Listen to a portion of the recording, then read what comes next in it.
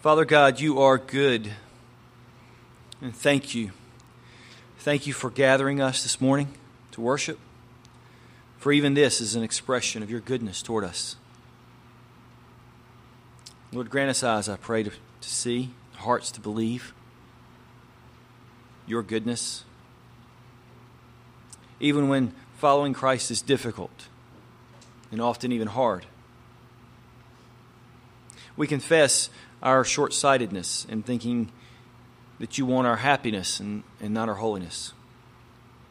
We confess that most often we prefer ease and comfort of our self-willed lives instead of the commitment and the cross-bearing that you've called us to in following Christ. Help us, I pray, Lord, to believe that your ways and your word are better. Though they may be difficult, though they may cause us to weep and struggle, you're still good. And that you deserve praise and adoration. Father, I pray that you will help us this morning, that we might bend our hearts and our minds to submit to your word and not stand over it. That we will be under your word and not over it. That we will hear what you have to say to us, and that we will, with humble hearts, fearing you and loving you, trust that no matter what our lives may bring and what difficulty and hardship may come, that we can say with our lips and with our hearts that you are good. We ask, Father, that you'll do these things for your name's sake. Amen. Amen.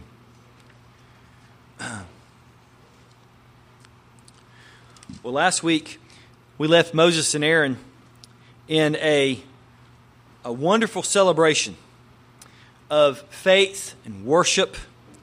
God's people were exalting in their God who would deliver them after they had received the message from Moses and Aaron that God had heard their cries and that God was going to deliver his people. Notice, if you will, with me at the end of chapter 4, verse 29. Then Moses and Aaron went and gathered together all the elders of the people of Israel. Aaron spoke all the words that the Lord had spoken to Moses and did the signs in the sight of the people, and the people believed. And when they heard that the Lord had visited the people of Israel and that he had seen their affliction, they bowed their heads and worshipped. What a wonderful response. The Lord was working in the midst of his people. God was doing amazing things. God had sent Moses and Aaron to be there and to communicate this. Think back, if you will, and don't forget that Moses had an incredible affection for the Hebrews. That's what ended up landing him in Midian. He longed for the deliverance of his people, the Jews, the Hebrews. And so what more wonderful of a feeling it must have been as he was the one who came and declared this with Aaron. And then they, with exuberant hearts, began to worship God. It's the father that's just basking in the wonderful joy of his children as they are acknowledging the blessings of the Lord in their life. Isn't it good? Many of you are parents that have children that have been blessed by the Lord in so many ways, and you get to just enjoy and see that. And there's nothing better, there's nothing more wonderful than seeing how the Lord is accomplishing that. So Moses, as he's seeing God's people now rejoicing and exalting in the deliverance that God's going to bring to them, and they're bowing here in the sands of Egypt and worshiping their God. What a high point. What an amazing joy. Chapter 5, verse 1. Notice the transition that our text gives us. Chapter 5, verse 1.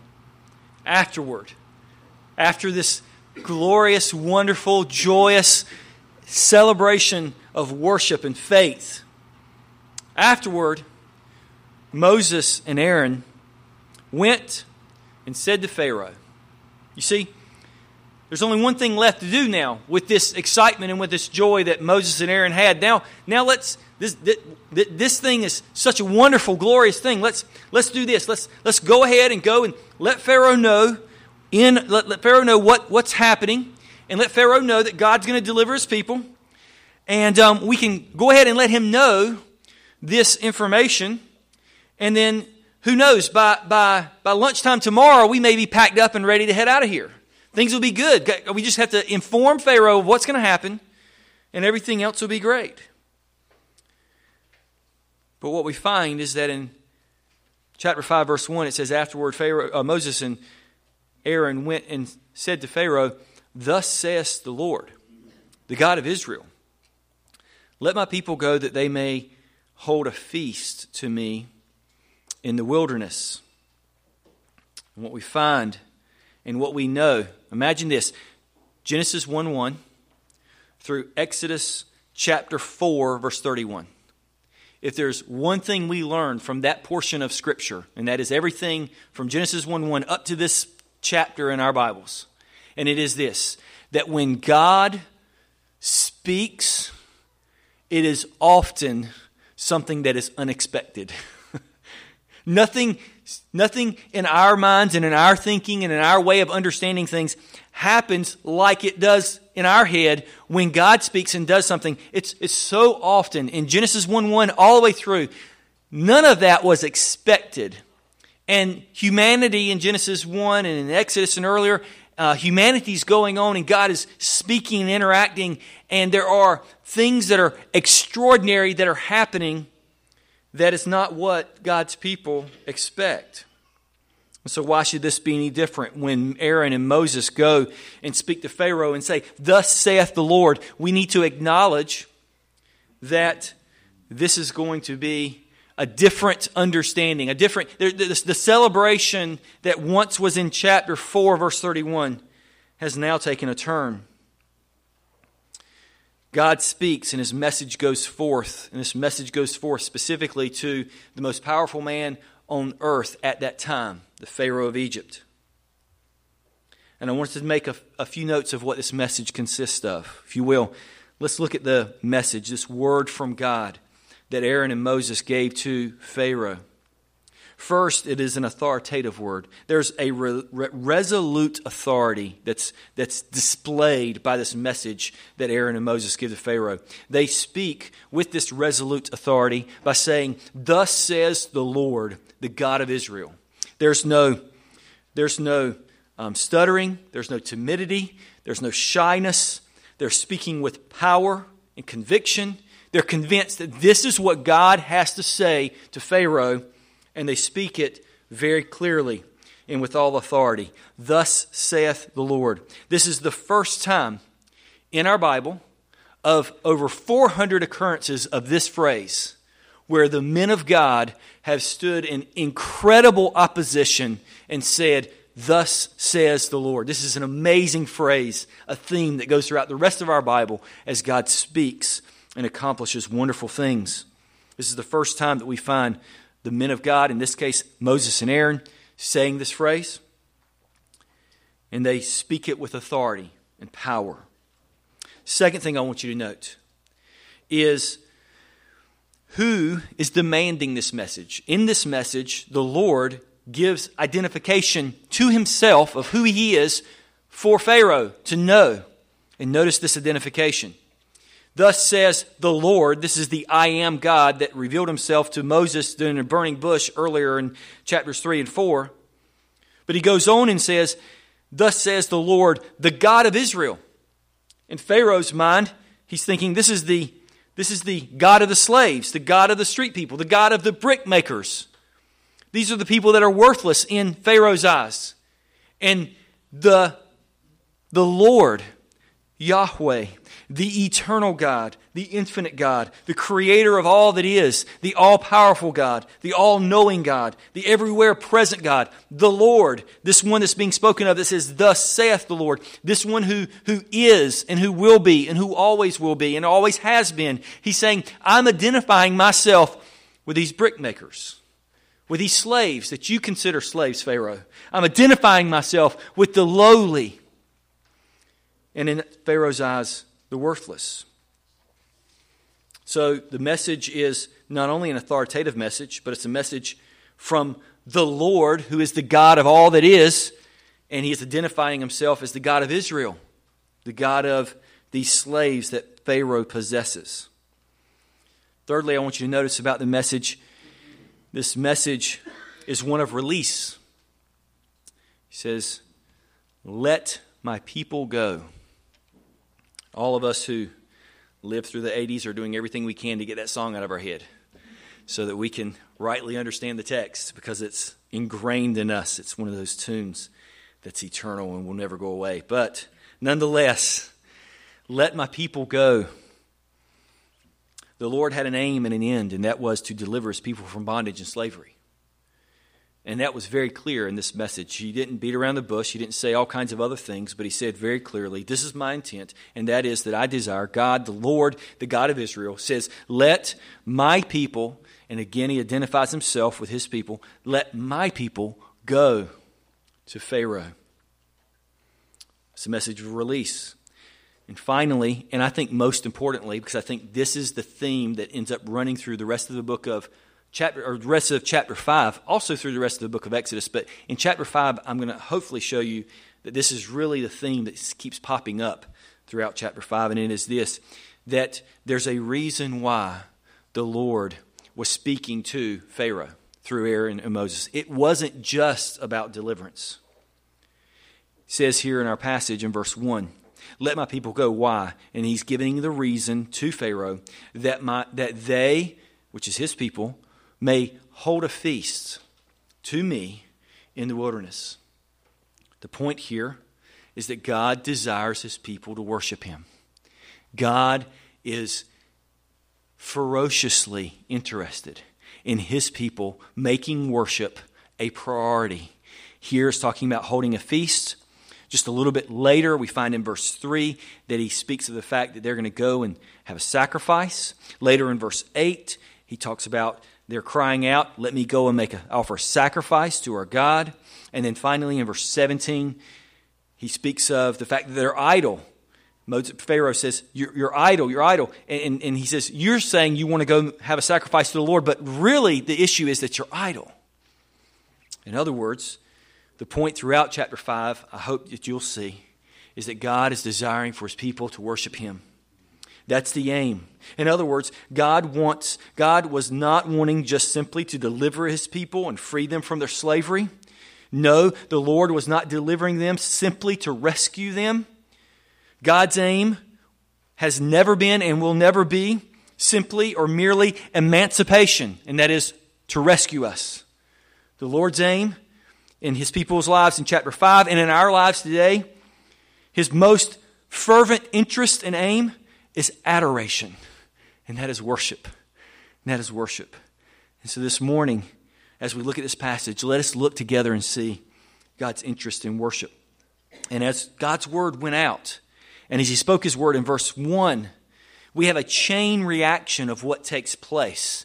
It's like this thing just kind of falls out along the way, and it's this wreck that just kind of happens along the road, as we will. It goes down the road, and you see it just kind of falling apart as it goes. And what we see here, that verse 1 then was the catalyst for this chain reaction of response. And we're going to see this chain reaction of response in 4 points this morning as we look at our text together. So here's the 4 points, and it's the chain reaction of God's word coming to Pharaoh. What took place? This chain reaction is in 4 steps or 4 points, if you will. Notice with me. Point number 1, Pharaoh's disdain, verses 1 through 9. Pharaoh's disdain. Point number 2, the taskmaster's demand. Point number 2, the taskmaster's demand. This is verses 10 through 14. And then point number 3, the foreman's defense. Verses 15 through 21, the foreman's defense. And then point number 4, and finally, Moses' dismay. Moses' dismay. Verses 22 and 23. So the Pharaoh's disdain, the taskmaster's demand, the foreman's defense, and Moses' dismay. We're going to see this work out. And go ahead and tell you now, Pharaoh's response is the most critical. And so we're going to spend more time there than we will in the other three, because Pharaoh is really the key to everything else that falls out. So notice with me, if you will, as we consider this Egyptian Pharaoh, probably the most powerful man on the earth during this day, and he's responding to the eternal, everlasting God who says, "Thus saith the Lord, do this or else." I mean, that's a very demanding, forthright message to this one who has all power. And the response of Pharaoh is one of disdain. Notice with me, if you will, in verse 2. But is the beginning word there in verse 2. There's a transition here. What's the response of Pharaoh? But Pharaoh said, in contrast to this message, in contrast to this command that God had given to him through Moses and Aaron, but Pharaoh said, "Who is the Lord?" And he uses the name that is in the message there, if you see that there. "Who is the Lord that I should obey his voice and let Israel go? I do not know the Lord, and moreover, I will not let Israel go." None of us here this morning believes that this was an intellectual problem. When we read this passage, it's obvious that the issue is not intelligence. The issue is not that he was unaware of the deities and gods of those who were around him. In fact, one of the first and oldest references to Yahweh that we have outside of our scriptures is in an Egyptian temple of that time, of that day and age. And so a reference to our God in an Egyptian temple, one of the first and oldest references to our God outside of our Bible, is there in Egypt, in one of the temples there. And so the likelihood that Pharaoh did not know intellectually about this one who was the God of the Hebrews is unlikely. More than likely, he knew about this God. It was not an intellectual problem. No, the issue that was before Pharaoh is one of submission, not intelligence. The question that was really the question that Pharaoh really had was one of whether he was going to submit to this one that was calling upon him, that was demanding of him to let these slaves go. The issue was one of Pharaoh's pride. Pharaoh showed disdain and contempt toward the God of the Hebrews. Pharaoh thought that he could treat the God of the Hebrews like he treated the Hebrews. Pharaoh believed that he would be just as successful and powerful and okay if he treated the God who identified himself with his slaves as he treated his slaves. And we know he treated them with harshness and with difficulty. Pharaoh refused to allow his own self-interests, his own way of doing things, his own self-willed life to be altered by this God who is demanding something of them. So we see here in verses 3 through 5, if you will. Then they said, meaning Aaron and Moses. That's the they there in verse 3. Then Aaron and Moses said, "The God of the Hebrews has met with us.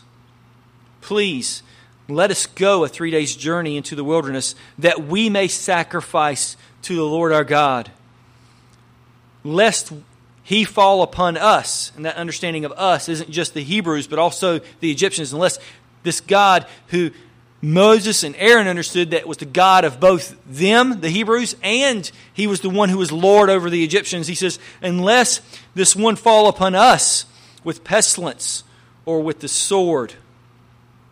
Verse 4, but the king of Egypt, which is the Pharaoh, said to them, "Moses and Aaron, why do you take the people away from their work?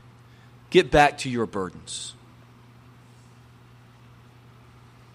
Pharaoh had an interest, a vested interest in keeping these slaves. There was no need for him to bow to the whims and wishes of this deity of the slaves. We can easily set ourselves apart from such obstinance.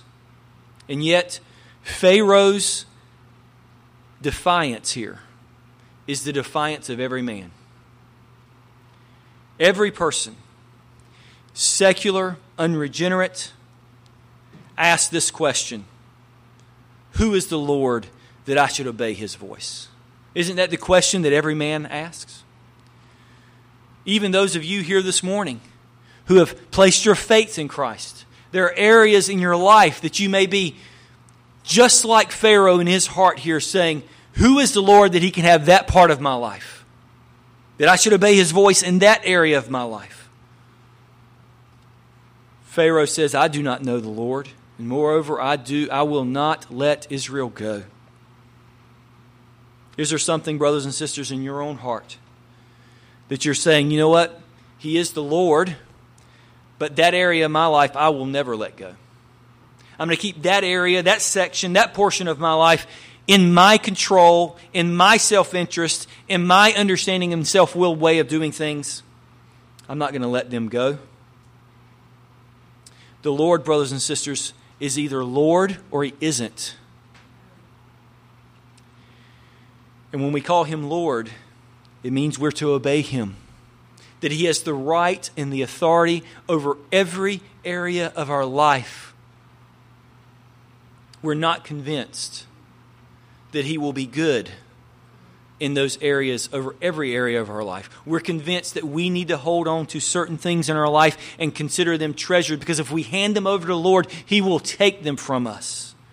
And He will not be good to us in that. The thing I hope you see in this passage, that though the Hebrews' lives become very, very difficult, God is unwavering in His goodness. Their difficult lives could so easily cause them to assume that God was being evil and that God was wronging them and that God was taking something from them that they desperately needed. And what we find in this passage, as we look at all of chapter 5, is that God is good. And God is good throughout this passage as their lives become more and more difficult. We find that Pharaoh not only wanted to speak this disdain and this opposition to God, he is like every other human, every other man, every other person in all of the earth. We do not stop ever with simply speaking opposition to God. We're going to act upon it. And so Pharaoh, for fear that his authority and power could be questioned by these two men, Aaron and Moses, that there could be this questioning of his authority, he says, not only am I going to oppose this God that you bring before me and set and demand of me, but I'm also going to act in such ways as to oppose him. So if you would, notice in verses 6 through 9, that same day, he doesn't wait. No, there's an affront to to Pharaoh's authority and his power and his interest. And so Pharaoh is quick. Pharaoh is steadfast. He's going to move quickly to show Moses and Aaron and all of those who are around his kingdom that he is the one that is in charge. And so it says in verse 6, the same day Pharaoh commanded the taskmasters of the people and their foremen, you shall no longer give the people straw to make bricks, as in the past. Let them go and gather straw for themselves. But the number of the bricks that they made in the past you shall impose on them.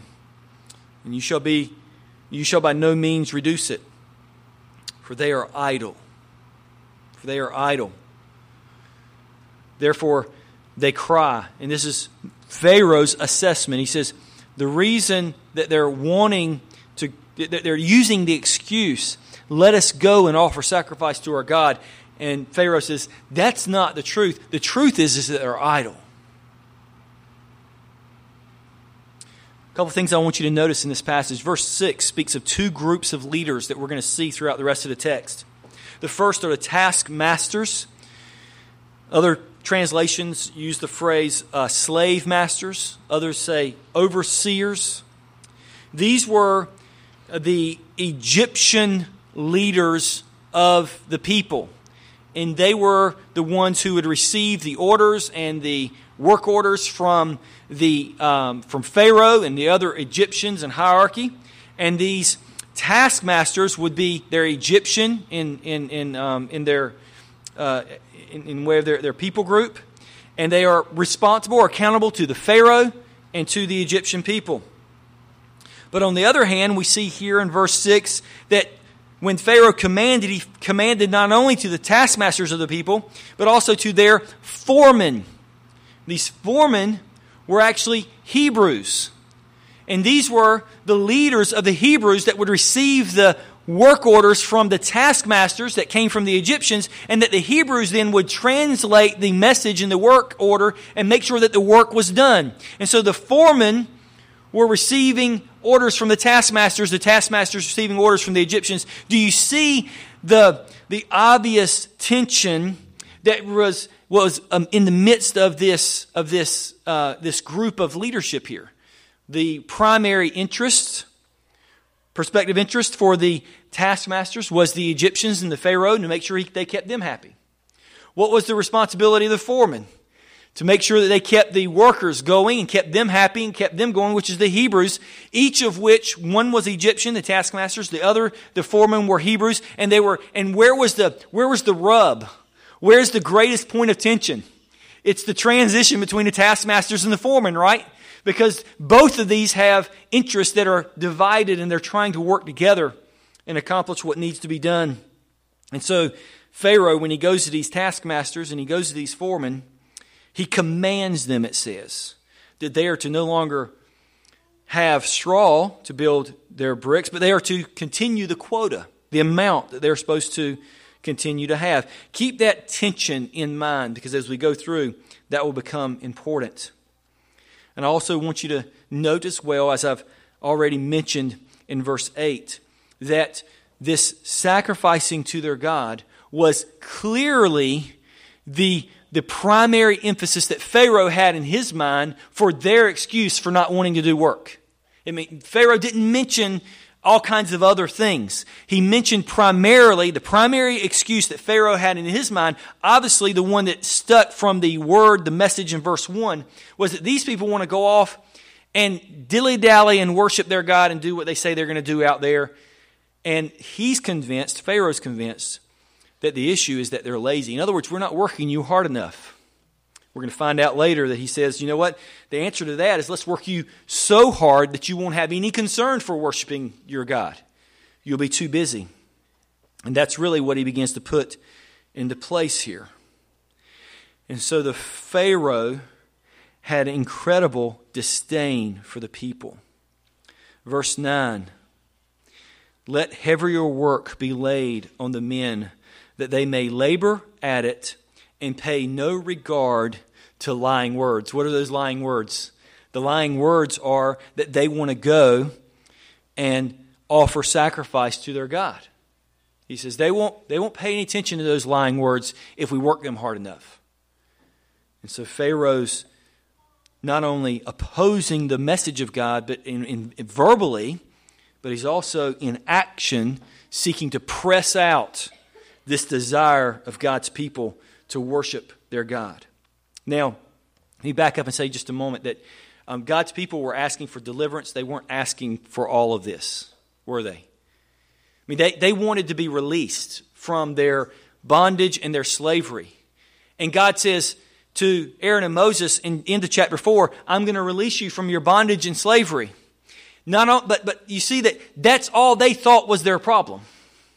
They thought their problem was that if they could just get out from under Egypt and be released from the bondage and slavery, my life will be great. And God says, no, I'm not only going to release you. He says, I'm not only going to release you, get you out from under the bondage and slavery of Egypt, but my desire is that you will be able to meet with me. God says, my aim is greater than what your aim is. They just wanted to be delivered. God wanted them to meet with Him. And as God begins working, and as the Word of God begins working in their lives, they're saying, hold on, wait a minute. The thing that we wanted was to be delivered. This whole sacrifice thing wasn't what God's people ever said they wanted. Nowhere earlier in Exodus does God's people say, please deliver us so we can go and worship you, God. No, they say, please deliver us, period. That's it. That's what we want. God says, no, my desire is greater than that, brothers and sisters, for you. God doesn't just want to release you from your guilt and sorrow and pain and struggle that you're convinced is weighing you down in your life. If you think, if the Lord would just deliver me from this thing that's going on in my life, from this circumstance, from this situation, then everything will be wonderful. And God's saying, yes, I'll be glad to deliver you, but I'm wanting to deliver you so that you'll be with me and worship me and honor me and devote your all in all to me.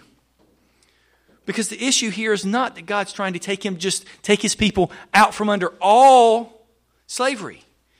Read Exodus. God's saying, I'm wanting to transfer your slavery. Transfer it from the Egyptians, the harsh, cruel Egyptian rule, to my rule, my reign. God's saying, I want you to be under my authority, not theirs.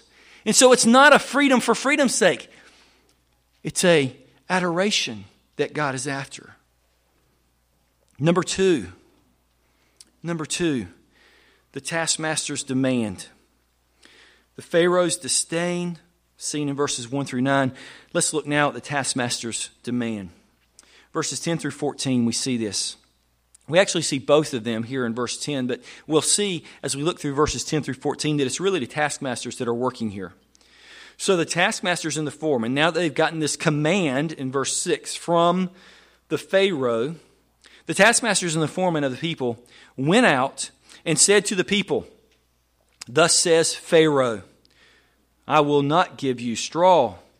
Go and get your straw yourselves, wherever you can find it, but your work will not be reduced in the least. And the people, which are the people that were the taskmasters and the foremen were speaking to, were scattered throughout all the land of Egypt to gather stubble for straw. The taskmasters were urgent, saying, complete your work, your daily task, each day, as when there was straw. And now notice this, verse 14.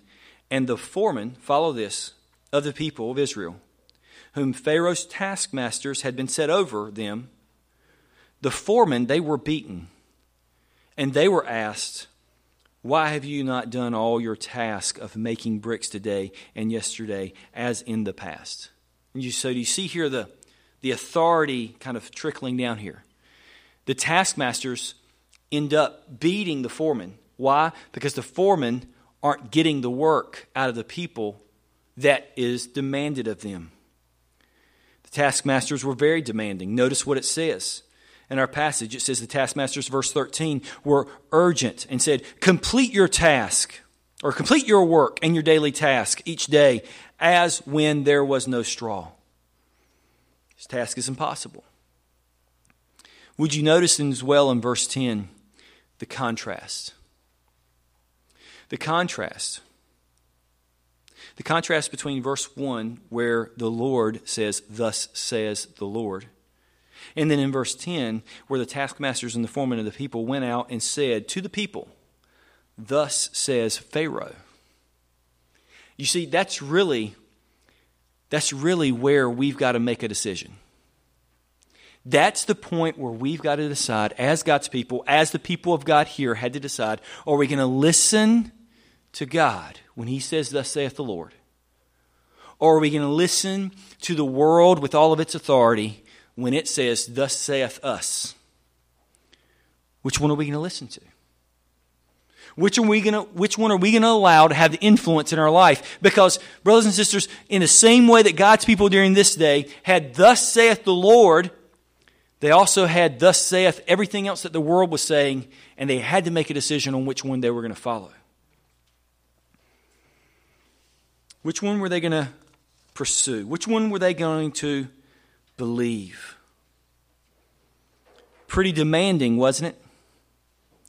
But what's amazing to me as I look at this passage and as I was reflecting on it this week, thus saith Pharaoh, I will not give you straw. Go and get your straw yourselves wherever you can find it, but your work will not be reduced in the least. Verse 12 should make us weep. These are the people of God. They were scattered throughout all the land of Egypt to gather stubble and straw. I pray that God will convince you of this. If you listen to "Thus saith the Lord," you're able to turn your life and your heart to wonderful, glorious God of heaven and worship and honor Him in all of His splendor and joy. You're able to bring to Him this feast. You're able to revel in the sacrifice of Jesus Christ for you. You're able to live with a eternal and an infinite joy and hope and love. Your life will be filled of things that are large, and that is of God and all that He is for you. Thus saith the Lord. Come to God through the person of Jesus Christ, and you will be able to be a slave to the one who created and made you, and you'll be able to revel in all the glories of God. Or you can listen to "Thus saith the world" and spend your lives scattered all over this world with the emphasis of gathering straw. What foolishness, brothers and sisters. What worthlessness it is that we listen to the world and its promises, and we are just like these people who scatter our lives all over every endless days, worrying and complaining and struggling in our hearts. Why? Because we're concerned about straw. Worthless stuff. Stuff that will burn up and be nothing. And we're willing to listen to the "Thus saith the Pharaoh" and go after that foolishness. I pray that your eyes will be open to see that God wants you to hear His word, and He is good. Pharaoh is evil. Pharaoh is the one who is placing the bondage and the hardship and the harshness upon God's people. And they're running around, gathering straw. It says even in verse 12, it says that they're not even able to find straw. You know what they're finding? They're finding stubble for straw. That's the word for chaff. They're not even finding straw. And they become that. They live their lives looking for the straw. The world will make you do that. The world will demand that you live for their gods, their money, their possessions, their things, their stuff, all of which is far less glorious than what God desires to give to us. Brothers and sisters, would your eyes be open that you can see that God is good and that the promises of the world, all they're going to say is complete your work. The world's going to say your daily task each day as when there was straw. Keep working harder and you can succeed. You can have it. You can possess all this happiness and joy. And you and I both know, sitting here this morning, it's a lie. It's a lie. They were beaten for this. The foremen, which were the Hebrews leaders, says in verse 14, and the foremen of the people of Israel, whom Pharaoh's taskmasters had set over them, were beaten and were asked, "Why have you not done all the task of making bricks today and yesterday as in the past?" Is it true that the world will always ask more of you?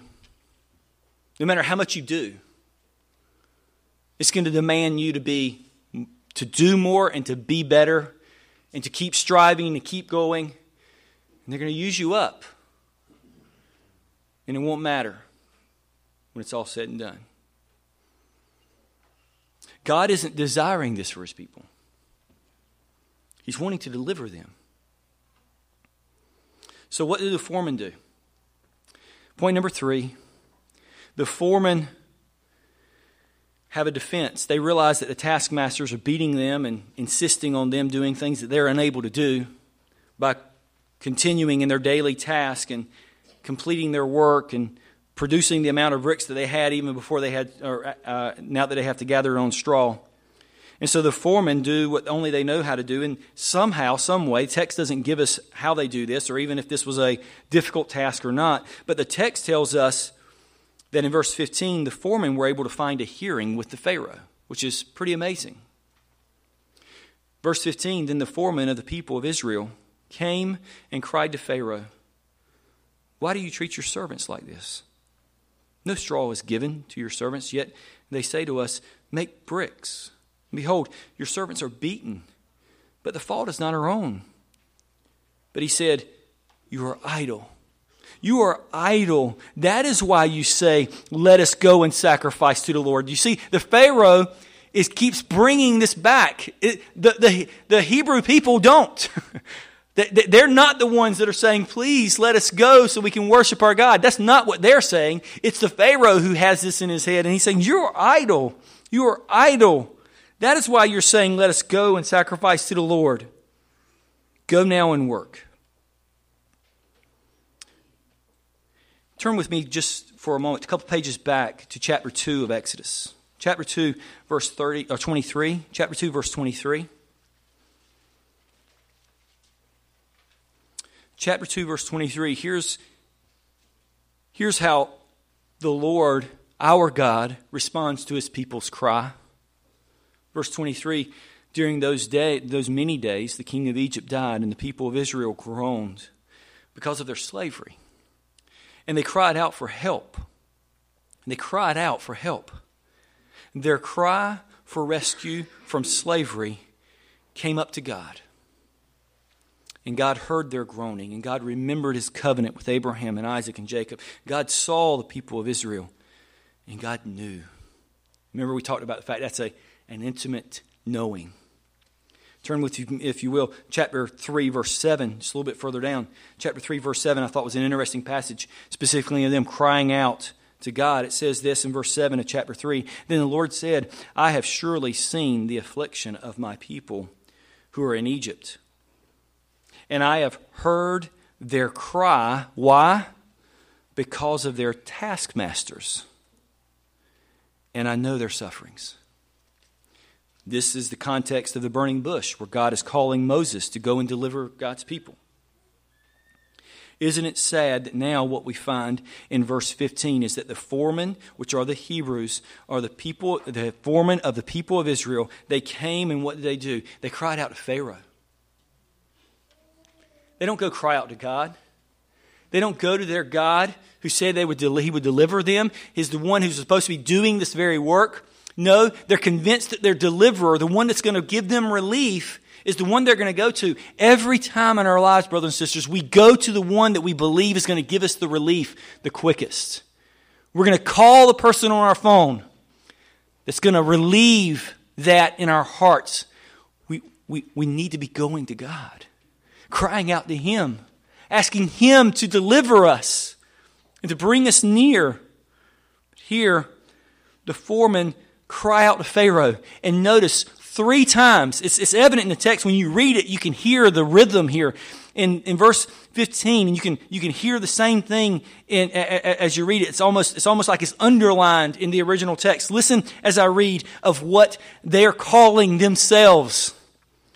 He cried out to Pharaoh, why do you treat your servants like this? No straw is given to your servants. Verse 16, yet they say to us, make bricks, and behold, your servants are beaten. But the fault is in your own people. How easy it is, wouldn't you say? Last week, I'm not talking about our lives in general. I'm talking about last week, maybe just a few days ago. How easy it is to change and to alter our allegiance and our devotion. Yes, even abandon our very identity as God's people.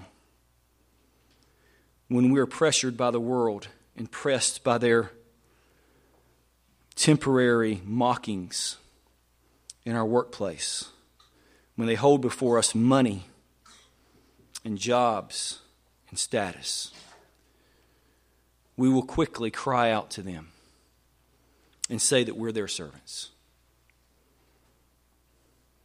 Let's be careful, brothers and sisters. It was not a light thing that God was calling his people to worship him, to honor him with their lives. After the foreman had finished with this unproductive meeting, obviously anyone would say that this business meeting went south. It didn't happen as they desired it to happen. And what we find is that near the end here, verse 18, "Go now and work," Pharaoh says. "No straw will be given to you, but you must still deliver the same number of bricks." And the foreman of the people, verse 19, of Israel saw that they were in trouble when they said, "You shall by no means reduce your number of bricks, your daily task each day." So here the foremen are saying, you know what? There's no way we can do what they're asking us to do. And we've gone to our taskmasters and they've beaten us. We've gone to the Pharaoh himself and he says there's no equivocation. We're going to stand our ground. And what does the foreman say? And what do they understand it to be, not only for them but also for all the Hebrews? They said, we're in trouble. We're in big, big trouble. So, what should we do? Well, let's kill the messenger. First things first, let's go after the one who's making all this trouble for us. Verse 20. They met Moses and Aaron, who were waiting for them as they came out from Pharaoh. So somehow Aaron and Moses were just outside the door of this meeting that they were having, the foremen were having. And they, the foreman, said to them, Moses and Aaron, "The Lord look on you and judge." This is contempt. This is they are vehemently angry at what Moses and Aaron has done to them. Now, if you don't believe me, continue to read and listen. "The Lord look on you and judge, because you have made us stink in the sight of Pharaoh and his servants, and have put a sword in their hand to kill us." In other words, Moses, you've made things worse, not better. We were better off without you. We were better off without this message of deliverance from God. The foreman did not want to have anything to do with this message from God at this point. They wanted it to go away. They wanted Aaron and Moses to remove themselves. They wanted to get back to normal. Isn't it amazing that more than likely, these are the same foremen, if they were Hebrews, then more than likely they could have very likely have been, at the end of chapter 4, the very ones who believed in God and worshiped his name. And now they're cursing the name of Moses and Aaron, hating everything they're about. Moses, and it's interesting to me as well, just kind of thinking about this. Moses isn't just one that's kind of pops up in this story. He's the one that wrote this story. And so he's writing this about what he saw in his events that he went through and the things that he was struggling with. It's amazing that he paints himself in this way. And he says, when we went to Egypt, everything was great. And we had the Hebrews that were on our side and they were worshiping God and everything was great. And in chapter 5, and right after that, we went to the Pharaoh and everything went south from there. And they wanted my life again. But instead of Moses running like he did last time, remember last time that he was in this predicament where they wanted his life, he ran. This time he has the word of the Lord on his side, though. And so instead of running for his life, what does he do in verse 22? This is point number 4, Moses' dismay. Then Moses turned to the Lord. That's a good thing. That's where he should have turned. That's where he should have turned his heart. He turned to the Lord and said, some translations make it sound like he went somewhere, like he went back to the mountain where he was at the burning bush and did it. We can't figure out exactly, but we do know that he did go to speak with the Lord.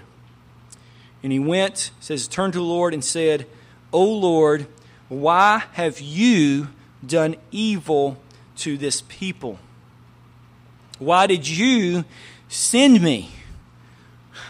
Good questions, aren't they? They're accusations, yes, there's no doubt about it. But they're questions that I think any of us would ask if we were in these circumstances. But Lord, I never knew you were going to make things worse, not better. Why did you do this evil? Our people now are being beaten. There's a situation where God's people were being treated harshly. They had incredible slavery. They were being pressed on every side. And now that's only accentuated. That's only made more now, Lord. There's this evil now that is upon us. Why did you send me? Verse 23. For since I came to Pharaoh to speak in your name, you see what Moses is doing there? He sounds like Eve, doesn't he? This is your fault, God. You're the one that put the woman here in the garden with me, right? Moses said, Lord, this is your fault. You're the one that told me to go speak to Pharaoh. Now, for some reason, Moses forgets that God himself said, I'm going to harden his heart, and he's not going to listen. It's amazing what we do forget in way of what the Lord tells us. And this is the point, I think, of the passage, and that is this, is that has the Lord promised any of you ease and comfort and a wonderful life with no bumps and struggles, specifically as a Christian? No, he actually said in his Bible just the opposite. And then when struggles and sufferings come, it surprises us like it did in the 1 Peter among those who were Christians in 1 Peter. And he says, do not let these trials and fiery ordeals surprise you. Because they never were supposed to surprise us. This hardship and difficulty is because you are a believer. It's because you're trying to follow Christ. And if you choose to veer, or you do know that the struggles that we have as those who are trying to follow Christ and worship Him faithfully and give ourselves to Lord's Day even, just basically give ourselves to Lord's Day. You know the world doesn't like that. They're going to push us on every side, and they're wanting us to give and to say, you know what, Lord's Day is really important, but it's just important kind of in line with everything else that I have going on. And when they push us and it becomes hard and we have to say no to the world and even to our families, we go back to God as fathers and we say, Lord, why is this evil happening to me? I'm trying to be a good husband. I'm trying to be a good father. It's better that you never even gave me to them. No, when we speak in God's name, it becomes difficult. And Moses here says, for since I came to Pharaoh to speak in your name, he has done evil. He has done evil to this people. He's done evil to this people. And you have not delivered your people at all.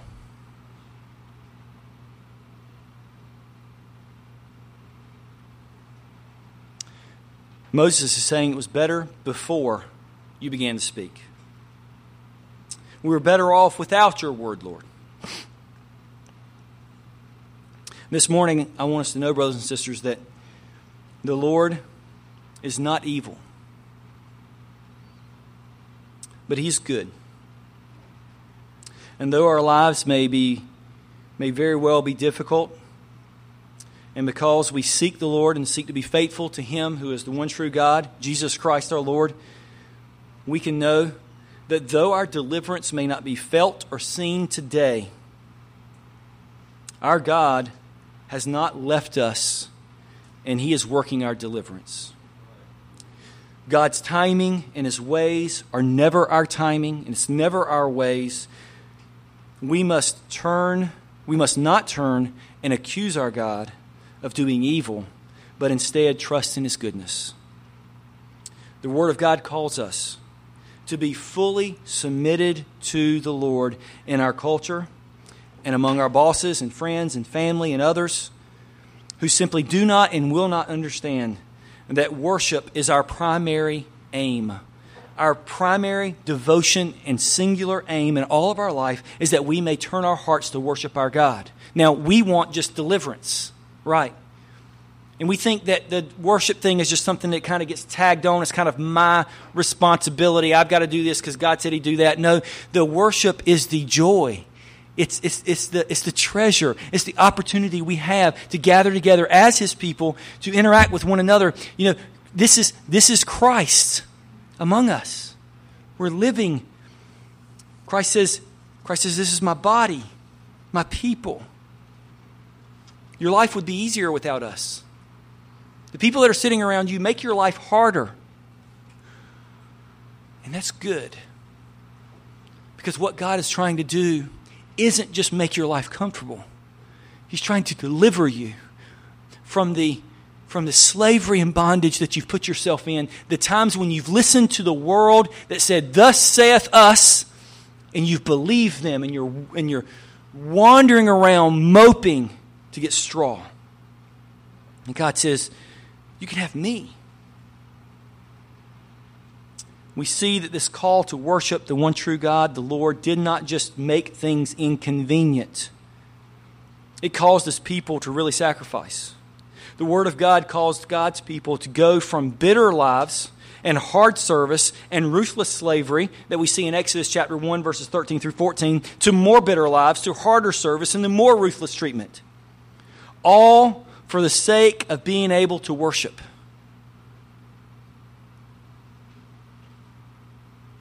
Is worship that valuable to us? Do we have that kind of priority in our own lives? It seems that God thinks that worship is worth this kind of sacrifice. Because Jesus deserves our absolute devotion and our full worship.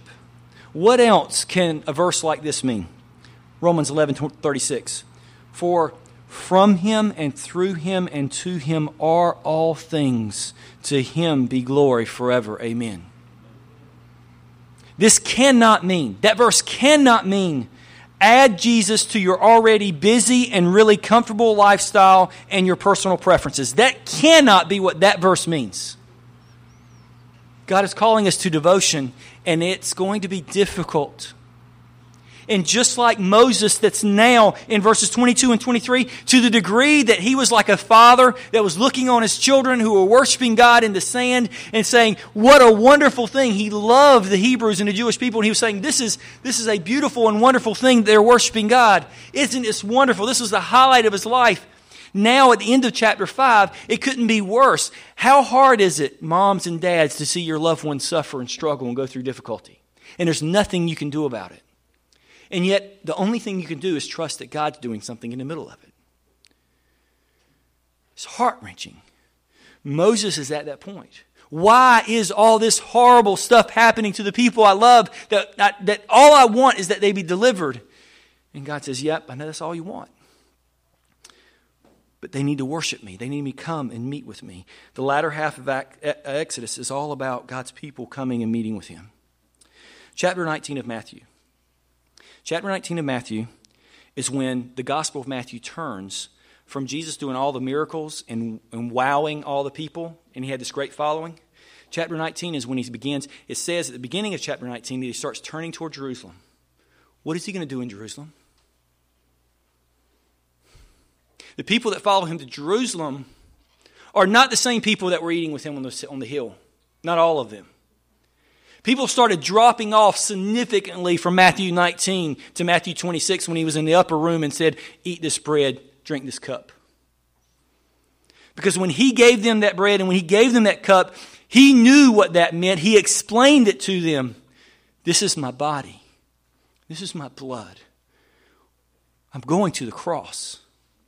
Following Christ, Jesus was very clear that following Christ meant sacrifice, meant difficulty. It meant that if you lived without Christ, your life would be easier. You can have your own way and do your own thing, but following Christ means that He is Lord and He orders the things in our life. With man, this is impossible, brothers and sisters. But with God, all things are possible. I pray that this morning as we come to the Lord's table, and that you take this bread and you take this cup, you affirm again that though this life may be difficult with Christ, it is worth it. Because He is good. And that you will reaffirm in your own heart, as you take that bread and you take that cup and you eat the bread and you drink the cup, you're reminded that the greatest sacrifice that was made isn't the one that you're making in your life. It was the one that Christ made on your behalf. And that because Christ went to the cross and bore the wrath of God on your behalf, you no longer, the difficulties that you're having here is the extent of the hardship. Everything is good from this point forward. When we go and meet with our God in glory, we will be what? With Him. Which is what He wanted His people to be here, right? That's what He kept harping on. That's what the Pharaoh kept saying. You keep wanting to go out and be with your God. That's exactly what God wants of us. That's exactly what it says in Matthew 26 when He says, and one day you'll eat this with me in my Father's kingdom. That's what God wants for us. Or you can continue to live your lives wandering around for straw. If you place your faith in Jesus Christ, confess your sin, you're regenerate, then you're welcome to the table this morning. If you are living in any habitual or treasured sin, I would encourage you not to come to the Lord's table, to examine yourself, and to repent of that, and to make that right if you desire to come to the Lord's table this morning. If you're responsible, seeking to live faithfully in a body of believers, being accountable to them and them being accountable to you, and if you're reconciled, making right the relationships of those who are around you, those specifically who are in your congregation, and you've reconciled and made those relationships right, that you may know Him, you may come to the Lord's table this morning. This time we're going to have our prayer of thanksgiving. We're going to have a prayer and then give our offering, take up our offering, and then after that we'll be coming to the table for the Lord's table together. All right? Who is it that's supposed to pray? Mr. Phil, come and pray for us, brother.